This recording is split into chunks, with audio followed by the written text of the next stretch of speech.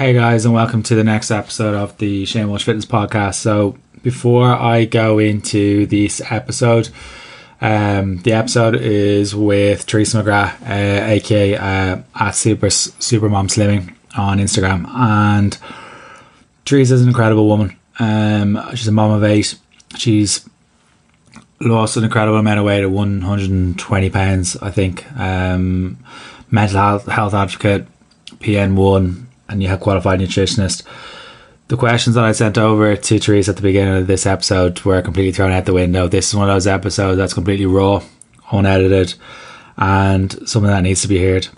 We talk about kind of moving away from the scales, dealing with negativity people, and we talk about being careful about who you surround you with and what you take in. We talk about kind of the gyms are important for mental health and potentially the lack of the importance of what potential government departments and stuff like that are lacking at the minute. And I will be careful. I will be cautious of what I've said on that. There are two sides to every story. There are people who are struggling with mental health, and working out in a gym and training and all that kind of stuff is important to me. It's important to a lot of other people. It's not going to cure mental health, but it sure can't hurt. And then we also talk about the mental health side of things in depth.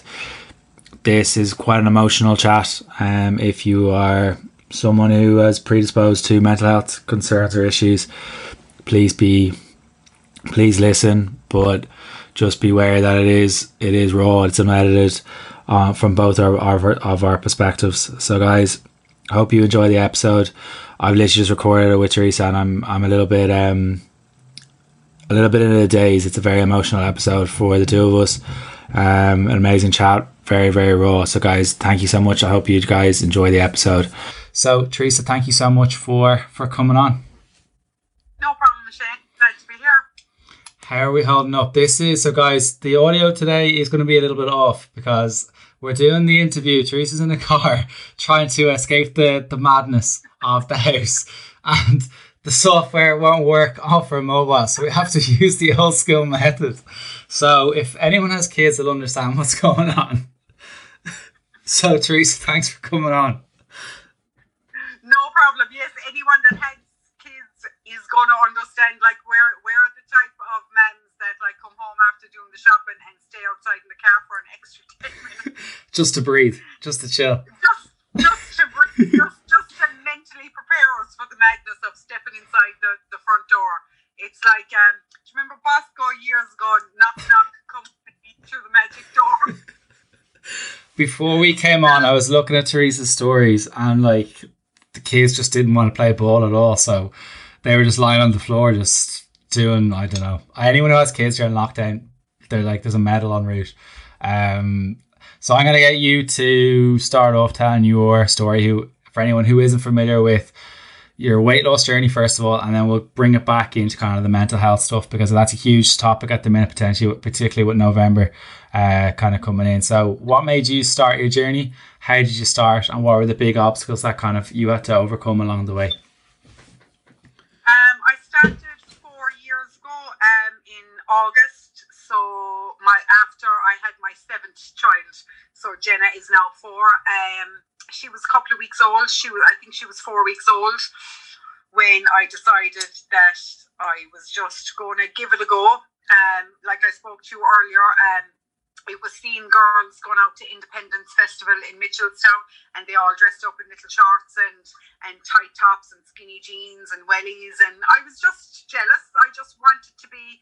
I was unhappy in myself. I didn't have confidence in the size I was. I was just tipping under 19 stone at that stage. I weighed in at 18 stone, 10 and a half pounds, and sure, you couldn't miss me. And I tried a couple of times to lose weight. I got so far, a couple of pounds in, and then I could never manage the eating side, the nutrition side of it. Could never do it. So, like, after I seen these girls in the car spin home that day after doing the shopping, I went in, Googled Slimming World. I joined Slimming World to start my journey. And I know as nutrition coaches and personal trainers don't agree with Slimming World, and I'm qualified like you now, qualified nutrition coach, and I'm never going to knock them completely because they helped me immensely to start off. And it's a great starting point for people that don't want to be too overwhelmed and complicated with everything. It is a great starting point. Would I agree with it now 100%? No, I wouldn't. And I would be a fool to say, yeah, just to go along with it after passing exams in nutrition and stuff. You'd be a fool to agree with it now in that aspect. But I joined Slimming World, went in, brought a load of kids with me because I felt like I needed an excuse to lose weight. I brought 6 with me. I remember sitting down on the chair inside there on the first meeting, and the consultant was lovely. The members were lovely inside there. I put a bag at one side, and I put my handbag at one side, and I put a nappy changing bag at the other side because I didn't want anyone sitting next to me because I was spilling out over the chair. So I was there going, no. If I just put coats here, a bag here, and my handbag there, no one will have to sit next to me. I didn't know what weight I was until they weighed me, and I got a bit of a shock. I knew I was a big girl because I was between a size 20 and a 22, and I just didn't let myself get overwhelmed the first week. I had a family member doing it, so she was kind of helping me for the first week, and like that, I lost 8.5 pounds the first week, 4.5 pounds the second week.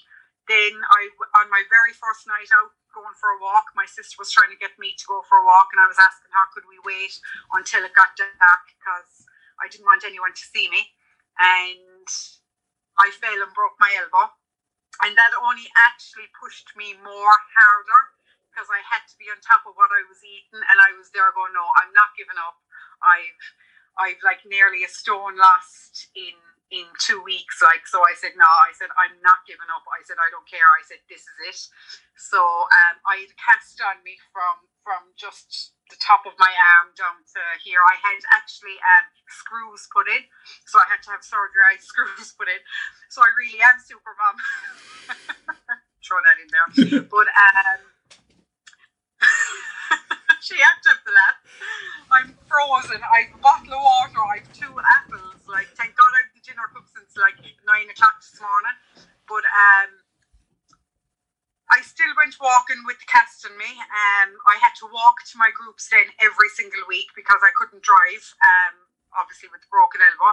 I still went walking I still did 5 or 6 Ks every single day with the cast on me. Even when I came out of surgery, it was an overnight thing, so I went in to have the screws put in, and I came out the next day. The following morning, I was out and I was walking because I took 2 Nurofen, went out walking, and that was it. Because if you were to wait for your arm to be healed, sure, I could have easily piled back on what I'd lost and more, and that was my fear. When I was doing my walks, like, there was no missing me the size I was, like, so I was planning my walks, like, avoiding traffic lights, pedestrian crossings where you had to press the button, stop and wait, because I thought the whole world was focused on me and how big I was, and they were looking at me going, oh my God, the size of her. And the truth was, no one gives a shit, like, no one cared that I was the size that I was, only me. Family members, yeah, for health reasons, they were worried about me, but no one else passing in the car. Joe and Mary down the road, sure, they didn't give a fuck what size I was. It was all in my head, like, and I kept going. In about 2 months, no, about 6 weeks, I had lost 2 stone, I'd say, and I couldn't believe it. I just couldn't believe that I'd lost it. So it took me 12 months to lose 6 stone, and then surprise baby number 8 happened, and I was training at the time to be a Slimming World consultant. So I was a Slimming World consultant for a year and a half, and then I gave it up. I had moved, I had separated, so I there was no time for kids to be minded. Like there's 8 of them there, like school runs everything. I had lost interest in Slimming World as a consultant.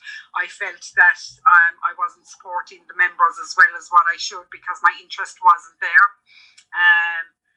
When I went into it, I was fully committed. I was there going, yeah, this is it. This is what I want to do. Things change. I started personal training. I started looking at other sides of nutrition. And it just wasn't for me anymore. So the right thing to do then was step away because I had the worries about kids being minded. I had moved them from the family home they had grew up in to a country home that we've never lived in the country. So like when I first moved them into the country, they spent about an hour staring at cows and fields. That'd be like a dub going into down the country looking what that is. Yeah, and we had a small dog at the time, like, okay, so the I'm going off track now a second, but like the cows were going around in circles, and I was inside the sitting room window looking out, and I could see the cows, and I could see the legs, and I was there going, what the feck is going on here? Didn't our little puppy get into the cows and was chasing the cows? And then I was videoing them and putting it up on Instagram. And like the lads were looking at the cows going around in circles. The dog was in there, but I didn't know that farmers can shoot a dog if they go on the land. Yeah, for sure. I thought it was great crack. Just the video of your mom with the dog in the fields with the deers, the fencing thing. No, the farmers next to us. There's no way they'd do anything like that. Like they were fine, but like I was there going. It was followers that were messaging me going, Jesus Christ, woman, will you get the dog out of the field? He's going to be shot by fire. So I was there going, lads, quick, get the dog out. They were there going, well, sure, we can't go near the cows. But I felt guilty for moving them out here. Their dad wasn't able to commit to mind on the Thursdays. I had all my sessions on the Thursday, so like I had to set up my venue on a Wednesday night. I was gone from 6 o'clock in the morning until maybe 11 o'clock on the Thursday night. Then I had my work calls and the commitment to the members to do. Things were slipping. I lost interest, so the right thing to do was to step back. I had no interest in it, so that's what I did. I stepped back, and things worked out better for me in the long run. So I minded myself when I got pregnant with the 8th baby. I was training with Slimming World. I was still really focused. You can follow the plan while you're pregnant. So I followed the plan while I was pregnant. And I didn't gain a lot of weight. When I got pregnant, I still had weight to lose. Anyway, I still had about 2 stone to go. In my head, I still wanted 2 stone to go. So then I got pregnant, so I gained baby weight. So when I had him then, I was just focused on 8 kids. Oh my God, what am I going to do? And people were probably saying, did she not think of that beforehand? She had 7. But 7 to me were a doddle. And then I had a newborn. And I was there going, shit, I'm travelling over to the UK to train, to open groups. I have a newborn baby. I have 7 others. I have 5 different school runs. I'm just gonna just fall asleep there for a whole year and someone wake me up after that is what I felt like doing. But I kept going and didn't really focus too much on trying to lose the weight after I had Hunter. Do you know what I was focused on? I went in and had breast augmentation surgery, so that was my focus. So I went in and I had that in the August. And I remember 2 days after the surgery, I went out for a 5K walk, and the clinic that I went to, watched my Instagram story, and they rang me and said, would you not sit down, take it easy? You just had surgery. And I was like, oh no, I'm fine. I'm fine. And I would be a fast healer, anyway. I wouldn't be one to be lying down on the couch, as in a broken bone, anything like that. That's just kind of not me. I suppose maybe because I'm 40 maybe. But after I had the surgery then, we were coming up to Christmas and I said, look, I'm not going to panic too much about it. I'll try and get a personal trainer because I have a fear. I think people think that when I'm on Instagram talking and I've lost so much weight and everything like that, that I might be confident and everything like that. I have a fear of big gyms. I don't feel confident inside in gyms. working out, that's probably something that I have to work on myself. But like nowadays, fitness has got so popular. You have a lot of assholes, is the only way I could describe them, flexing their muscles, and I just want to hit them. Like, I'm just going to be honest. I don't promote violence, so don't do that to people when gyms reopen and you're back inside there. Disclaimer right there. But like, I just want to go in to do my workout, lift my weights, do what I can do, and come home. Like, I don't want to be worried about your man that's lifting the dumbbells I want to use and looking in the mirror and taking his selfie. And because if he doesn't post it, it didn't happen. Like, you know. I just want to go and do my thing and come home, and like that's it. But so in the January then I went to a personal trainer,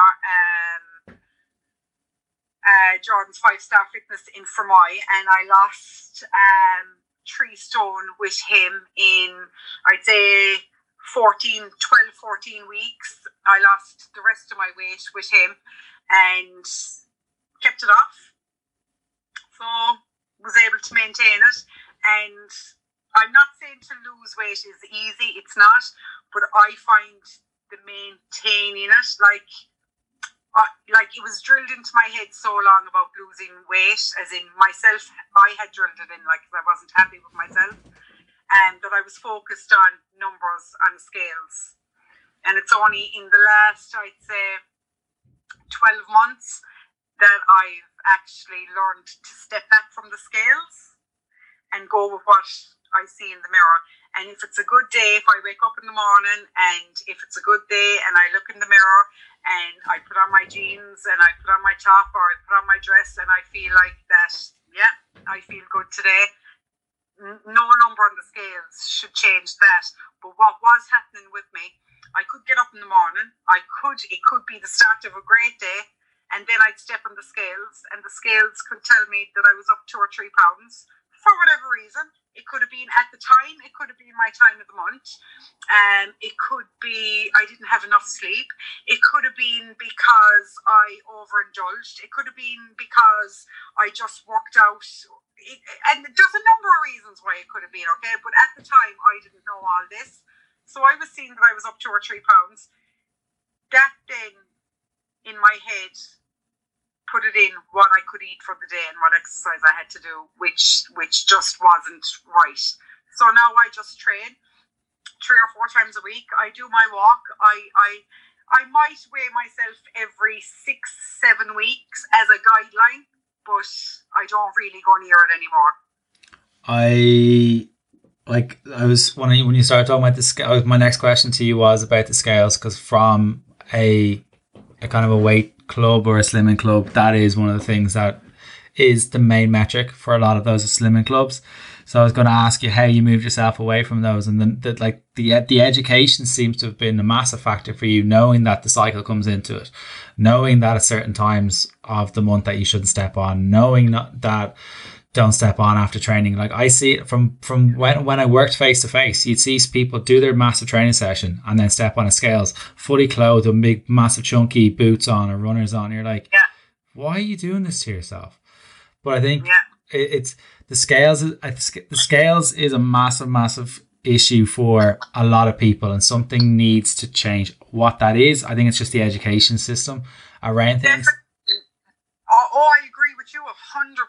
Like, I mean, like, even before, like, the education side of it for me, I mean, like, it was, like, Colm Jordan trained me. He's now actually my partner. So, like, he was, like, he's great with nutrition. He's a qualified personal trainer. He's in the business, like, with 10 years, I'd say, like, you know, and, like, all our chats would be like always come back to nutrition and scales, and because he knew I'd be weighing myself an awful lot, like, because at the time when I was starting to lose weight with him, like, it was every week I was weighing myself, like, and it wasn't even every week, Shane, to be 100% honest. I could weigh myself 3 or 4 times a day. I could have weighed myself in the morning, I could have weighed myself after my lunch, I could have weighed myself before I went to bed at night.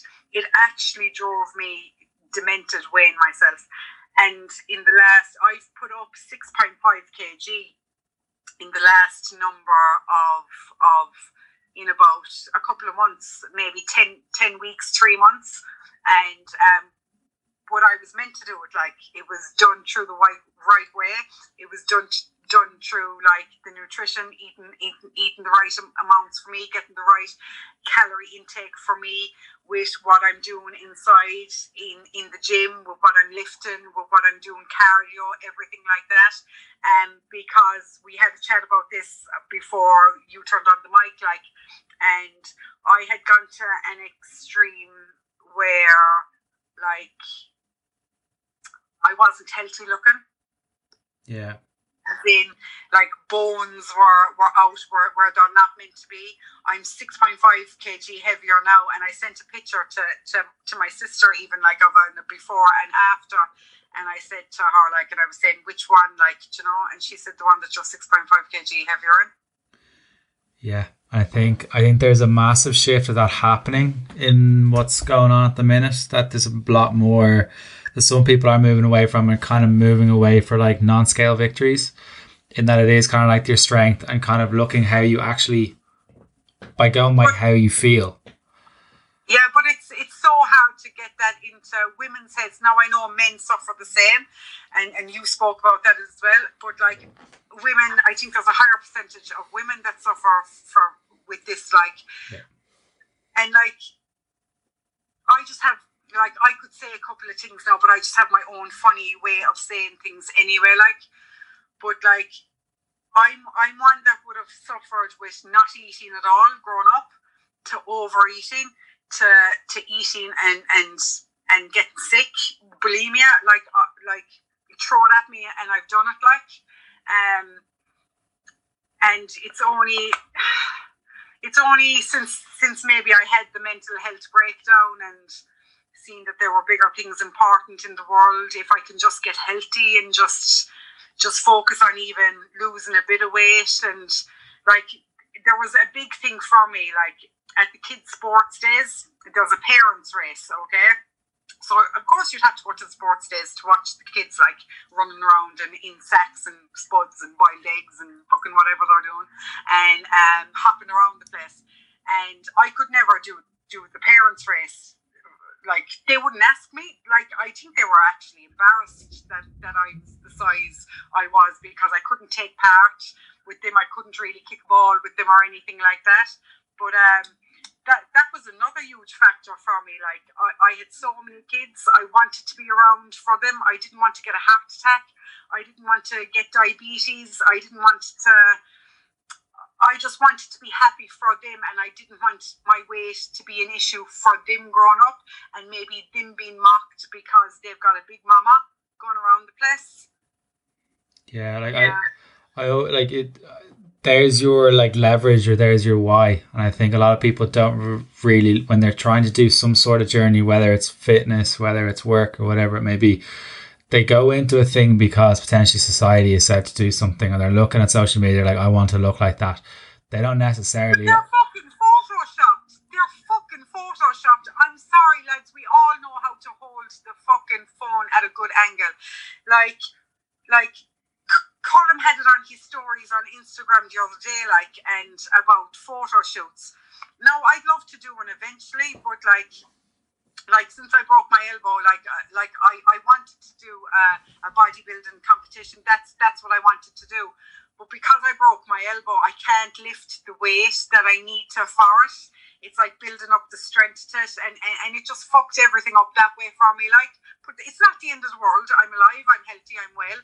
I have enough food in my fridge. It's not the end of the world, But we were speaking about it the other day, when people go in and do photo shoots. Now I know there's an awful lot of hard work and prep and everything goes into it, so well done. I've never done it, But do you know what I'd love? Colin said it on his thing, that if you could see that person the day that they go in to do their photo shoot, okay, and they're 10 layers of tan on, okay, they're dehydrated, okay, they're after fucking squatting and pumping to get the muscles up for the photos. Your man is a professional photographer, okay, he knows all the good angles to get you at anyway. That's why you're paying him the big bucks to come down and do it for you. You're not getting out your iPhone in your swimming tags and saying, come on, look at me. But, because it just wouldn't have the same effect. But I'd love to see a female, okay, and a male, and Colm said it as well, that I'd love to see them the day of their shoot, all tanned, everything with hair down, and then see them next week and you walk past in the street, you probably wouldn't recognise them. No, and I've done the shoot, and I've got clients doing shoots in about 2 weeks, and there's a photo of me with my coach on the Monday before the shoot, and to say his soul has left my eyes. It literally has, like, I should be on a famine ship. It's that bad. And then you get the tan on. You get the tan on, and you're like, what is this? And then as you've said, you do the pump beforehand. And then and then afterwards, after 2 or 3 days, you're like, you feel like pants because you haven't had those foods for such a long time, and then you just feel bloated, you feel lethargic, and then you're like, why the fuck have I done this for 12 weeks, whatever it was? And it's something that gets, like, my clients have done it the right way. The girls, one of them in particular has done it while getting her cycle back for X amount. So we've done it the right way. So she's done it the healthy way, but there are people out there promoting it just to do it for the wrong way, and people lose their cycles. And I'm like, lads, what's more important? Like, what is health? Health is different to everyone, but like, health is not looking a certain fucking way. But it's not even, do you know what? It's not even doing it the unhealthy way. It's like, do you know the way you post your pictures then of you get to pick your edits, like, okay, so you get your pictures, and of course we're going to post the best ones because that's what we do. Like, everyone does it. We just post our best ones. But like, the normal person that's looking in doesn't know what it's in the background, what's gone on to get that. They just think, okay, I'll do that 6-week challenge now because that's the way they looked after it. Fuck, it's not. That was a year of work, and then 12 weeks really hard work coming in just before that photo shoot. Like, that was no 6-week challenge or 6-week fucking workout or anything like that for the normal person looking out. And that's like, because I get questions like that all the time on social media. Like, do you edit your social media? Do you curb your feed, or do you edit your feed to not let those kind of things in, or do you kind of just question it when it comes up? Let them all in. Let them all in. Let them all in. Let them all in. Whoever wants to judge can judge. Like, they only know what we put up on social media. Do you know them fucking stupid shit pages then where you can post in that I met Shane down the town and he was standing outside the pub?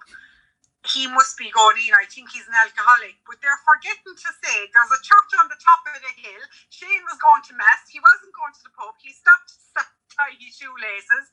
But they'll believe the bad. They won't believe the good. Yeah, people want to pick at something just to make themselves feel a little bit better, which is sad. It's unfortunate. Like, how do you deal with the negativity that you get across for your own journey? Because I know you document an awful lot of your stuff, well, some of your stuff up on your socials, on your stories and stuff like that. How do you deal with that stuff as well? Fuck him.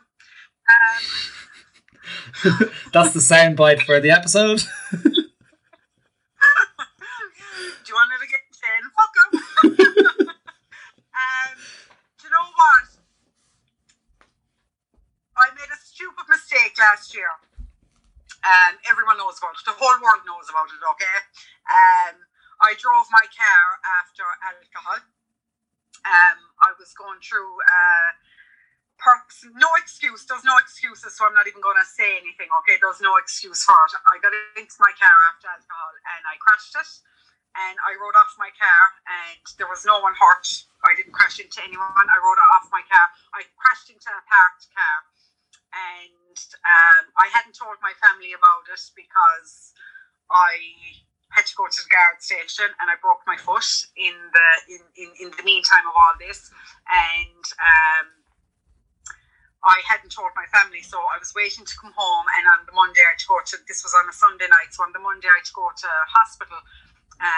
to get my foot looked after, and I remember having to ring certain family members and tell them, but my phone was after blowing up because it went up on a shite blogger's page or some fucking stupid page, and loads of other stuff that was 110% untrue went up.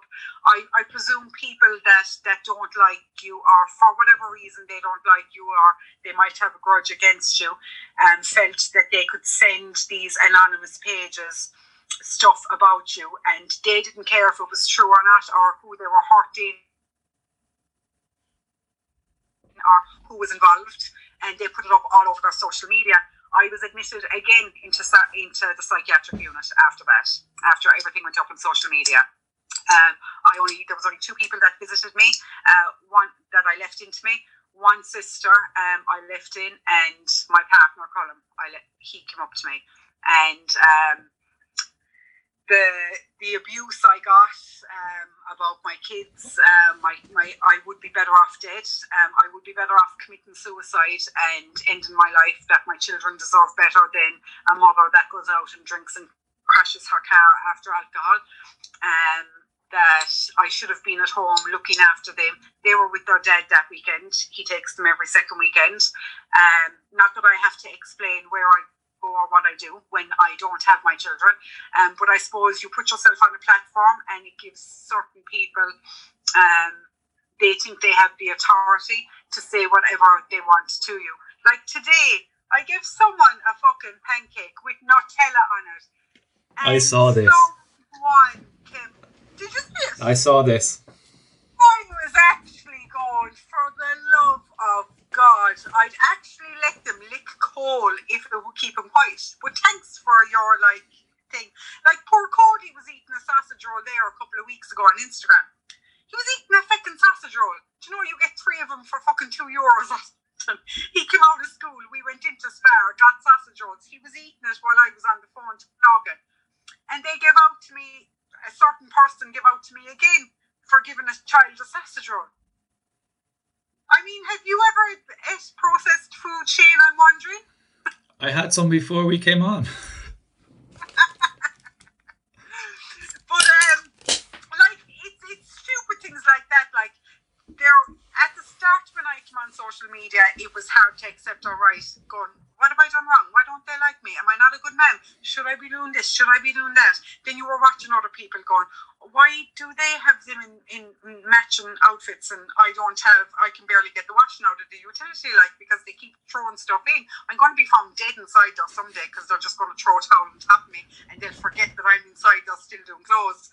But I was comparing myself to others. Do you know what? I was still probably trying to find myself. I had been with my ex-husband for 21 years. We were married for 15 of them. I had moved kids out. I had gone in to have, in March last year, I went in and had a full hysterectomy, unplanned, didn't know it was happening, fell down at home.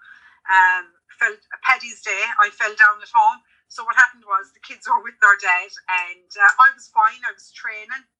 I had nearly all my weight lost, the 3 stone extra that I had to go, and was training 3 times a week, was walking 20k 5 times a week. Drank a bottle of wine on the Saturday night, was doing an Instagram live drunk, as you do, okay, and went to bed, got up the next morning, was going for a shower and got an unmerciful pain in my left side and fell down, blacked out, couldn't get up off the floor, had to ring 999, ambulance had to come. I had to tell the ambulance driver, I was apologising to the ambulance driver going, look, this could be alcohol poisoning because I drank a bottle of wine last night, but I don't think it is, because I said I actually can't move. So ended up in hospital above in the CUMH, the 4th floor. Was in there for about 10 days.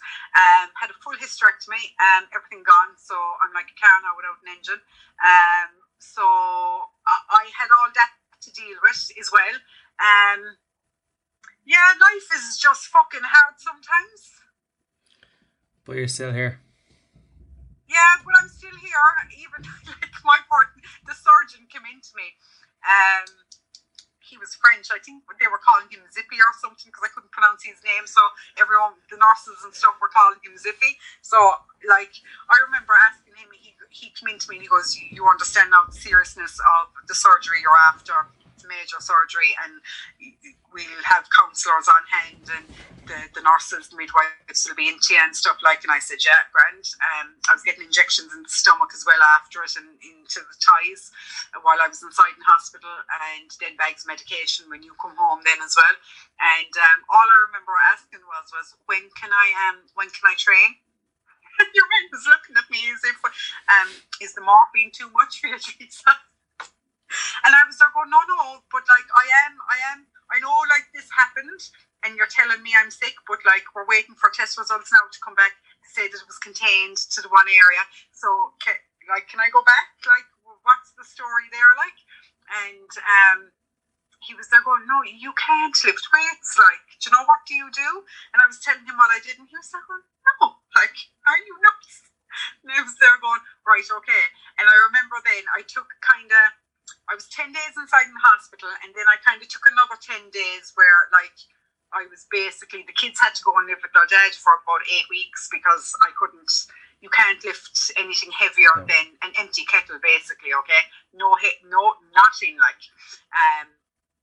And I remember then after 20 days after the surgery, like I was trying to do steps around the house and everything, and I was back doing light cardio inside the gym between the 6 and the 8 week back after the hysterectomy.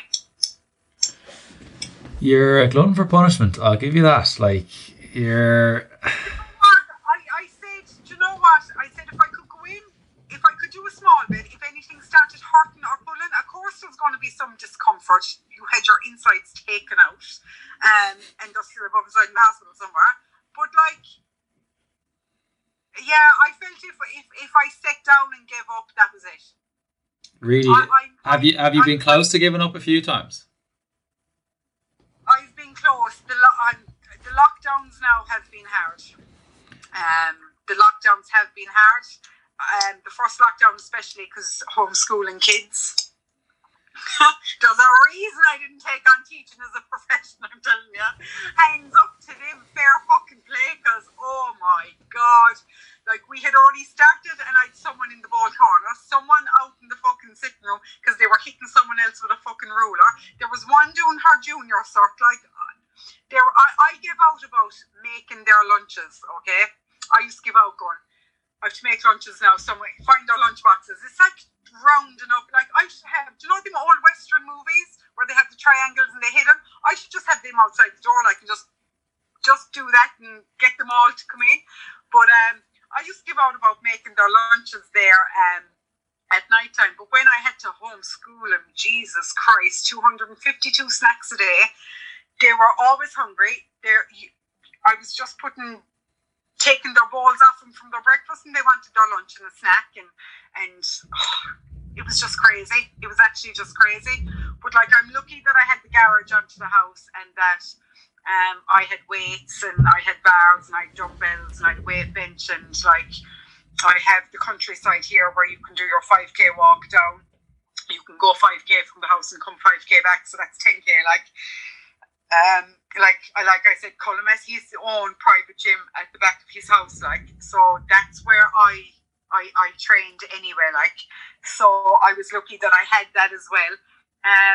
Because this gym being closed things, I don't think the government actually realise what exercise does for people with mental health at all.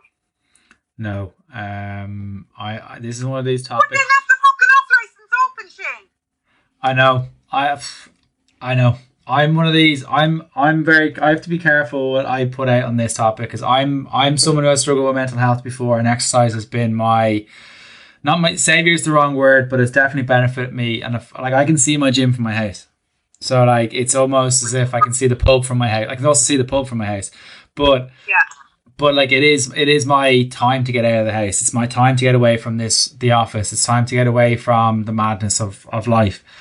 And I think there's something that they're messing with people's careers. They're messing with people's vocations. They're messing with people's mental health. They're messing with people. But at the same time, if like And exercise can't cure mental health, but it can definitely aid it. As in, it could definitely help it. It's one of the tools towards it. Yeah, and I think that's the bit that has to be. And I've mates that own gyms, and they're very much struggling. Everyone's struggling with what's going on. It's like COVID. It comes in different waves. Something has to be done with it. What that is and what that looks like. I actually genuinely thought the gym that I was in was doing an incredible job with the scanning the face. You book in your class, or you book in your 75 minutes in, you book it, you scan your face on the way in, and you clean up after yourself. That's probably the way the gym should be run in the first place. You should be cleaning up after yourself. Oh, definitely 100%. Go in, bring your towel with you, sanitize going in. Go in nearly ready for the gym, ready for your workout, so does less. So you do have your social distancing between people. Like the gyms now have all the sanitizing gear inside there. Go in, wipe down your machines after you move on. Leave certainly, like if it's a big gym, leave a certain amount in at any one time. But like you said, book your slot. But like for people that can't do that now, like just get out, do your 30 minutes a day. Put on a pair of headphones. Don't take a couple of deep breaths. Stay within your 5K. Just try and do something like the hopes will be another, is it 5 weeks, 4.5 weeks, 5 weeks that we'll be up and going again, and we'll be in December, and it'll be time to get ready for Christmas, and we can give it a good 4 weeks on with going back into our training and everything like that. So we are just going to have to hold tough, like. Yeah, and I think especially with the mental health stuff, and I know you're a huge advocate of this, and you've been so honest with me off air about your battle and stuff like that. And I think if you are struggling with mental health, please do go talk to someone. I know when we were talking off air, the hardest part, even when I was at my lowest, the hardest part is reaching out. The hardest part is opening up. The hardest part is. I can guarantee you, and I said it to you as well. There's nothing that I don't agree with there. The hardest thing to do is to pick up a phone for the words to come out of your mouth. If you can't say it, write it down, text it. Because I can tell you, there's not one person in this world that would get that text, get that phone call, get that letter off you saying you think you need help, that will turn their back on you. There's not one person. It's the fear we've built up in our head. Like, the fear for me is, why do I need help? But sure, there's nothing wrong with me. I have enough money to pay my bills. My kids are healthy. I've had kids with relatively no complications. What should I be suffering over? Why should I have? But it's like a poison just takes over your brain. That's the only way I can explain it. You've no control. Yeah. No, I 100% agree. Like, I'm having flashbacks in mine now. So it is. It's. I think for lads and women are very different, but we're the same in relation to. It can almost be, for me, definitely. I'm not speaking for everyone. For me, it was almost an ego thing, that because I was a man, I'm meant to be seen as being like X, Y, and Z. Yeah. You're meant to be seen as the bravado. You're meant to be seen as macho, but like. You don't know what goes on behind closed doors for most people. I think people are realizing that. You don't know. People are putting the highlight reel up on social media. You don't know what they're going through. Like, people didn't know what was going on when you had the episode with the car, and then the people were attacked you. I'm like, no one has the right to do that. You don't know what point that person is at. And like the fact was, I was drunk. Does any sober person in the world decide to sit into their car and drink a load of alcohol and drive it? No. The fact was, I was drunk. And 100% honest, hadn't a clue what I was doing. And like you said, no one knows. There's no excuses in the world for some things, but like, no one knows what goes on behind closed doors. No one knows what's going on in someone's head, what they're thinking. You could be walking past someone and they could look all right. They could look great, actually. You could want to look like them. But like, you don't know what's going on in their head or what's happening when they set foot inside their front door, like. No. What was you spoke to me about your mental health battles kind of off air. What was the kind of what was it that took you to kind of reach out what was your why? Because I think that was a big crucial part for me, that like if I didn't reach out, I wouldn't be here. Oh God. I was scared. I didn't want to die, but I actually thought that was the only way. I felt I wasn't a good man. I felt they could do better. I felt that if I did it at the time I had planned, that they'd be sad for a while and then they'd forget about me, and their dad would meet someone else and they would get a new man, a man that worked perfectly and that was able to do the things for them and was able to play with them. And I wanted them to have, I don't even know what way to explain it. If I could draw a family picture, and I think I said it before, if I could draw a family picture, it was like they had the perfect family. If I was standing outside the house looking in at them, sitting down having dinner, all at the table like the Last Supper, because there's so many of us there. But it was like if you took me out, they had the perfect family. But I think the time I asked for help, I was scared. I was scared to die. I was scared to commit suicide. I was scared of, if I took an overdose, would I come round and would I be left with brain injuries, and would someone be left looking after me? If I did it, I don't want to go into too much here on it, but if I did it in certain ways, I was thinking of the outcome for other people. And then I had a plan put in place for the Christmas day. I was no longer afraid to die, basically. I was no longer afraid to die. That was it. Like, my mother is gone with 10 years. She was killed in an accident 10 years ago on my 30th birthday. And I said, you know what? I'll get to see her. I said, I'll be with her. I said, I'll get to see her. Won't have to miss her. I'll get to see her.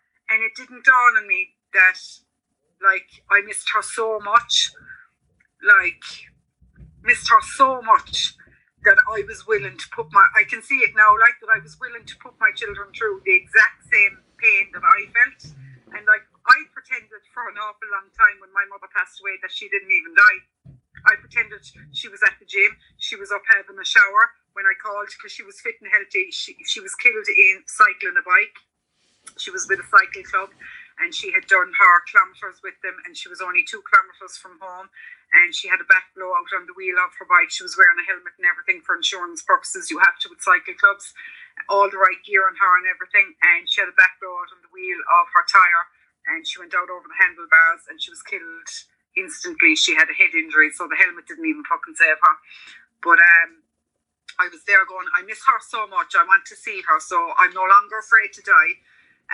So I said, I'll put a plan in place, and I said the best way I can do it is that if someone finds me, it'll be a family member. There's no way around that. So if someone finds me, it'll look as if I'm just asleep, and that's what I had planned.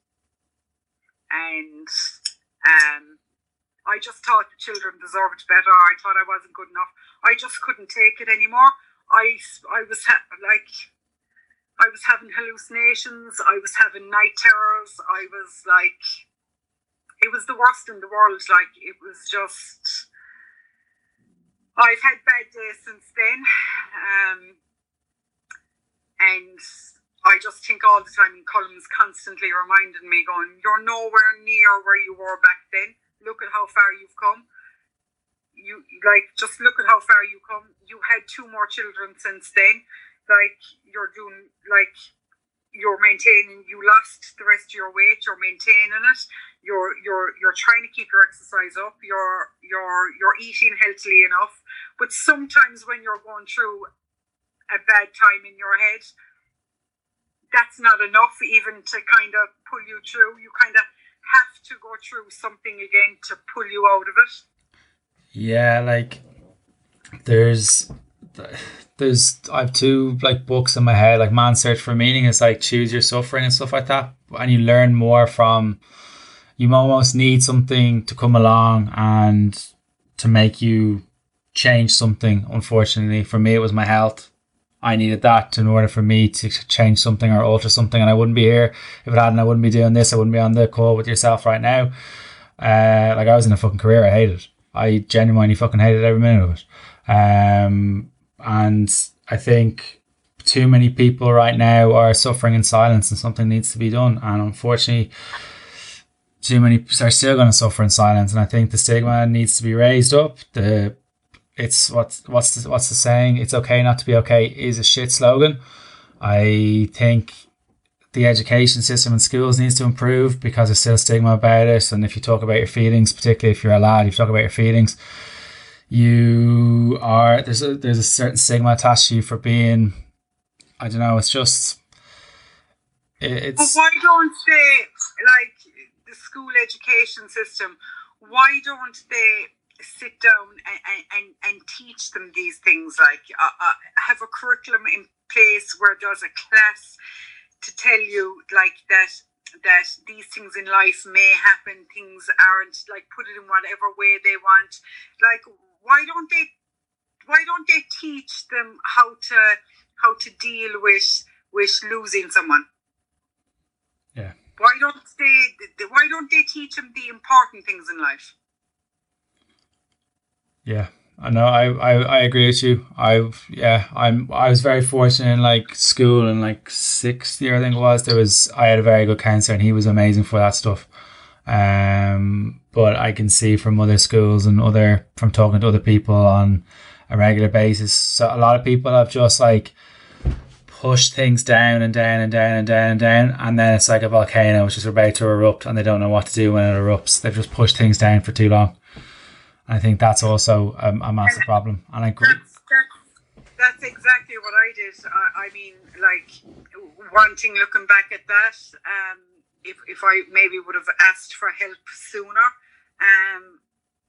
like, if I asked for help sooner, is there a chance that I wouldn't have spent time inside in a psychiatric unit? Would I have? Do you know what? I felt embarrassed. I felt there was a stigma around taking medication, that antidepressants, relaxers, like I didn't want to be like a zombie going around. I didn't want to people knowing, so I would collect the prescription and I would never take them. And that was there's no shame, first of all, in taking medication. None. If you've a pain in your head, you will take Panadol. Yeah, I got prescribed the meds, but mine was like situational depression. Mine wasn't the chemical hormone imbalance. And I think too many doctors, from my experience, I'm talking to people on a daily basis, that they're being put on meds rather than actually talking about the problem. They're not getting to the root. They're sticking a band-aid over a problem. And there's definitely an awful lot of that goes on. Even I seen it inside in the unit that I was in, like it was just medication for a lot of people inside there. Yeah, it was just crazy. Like I couldn't even explain to see some of the things that I seen inside there, because you wouldn't want to frighten people from going in. But it's a place I'll never forget. It's a place I never want to go back into. If I had to, I would.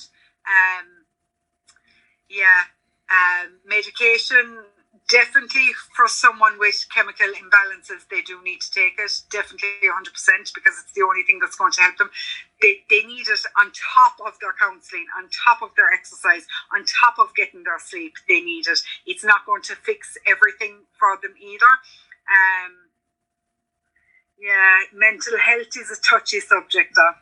Yeah, and I would be surprised if there aren't some messages that come in after this and saying X, Y, and Z about what I've just said about tablets and all that kind of stuff. They work for some people, they don't work for other people. It's like anything. It's like anything in real life. If they were working for you, amazing. I had a bad experience with them, so I'm a little bit biased towards them. I just felt like if I was looking outside, looking at green, I would see grey.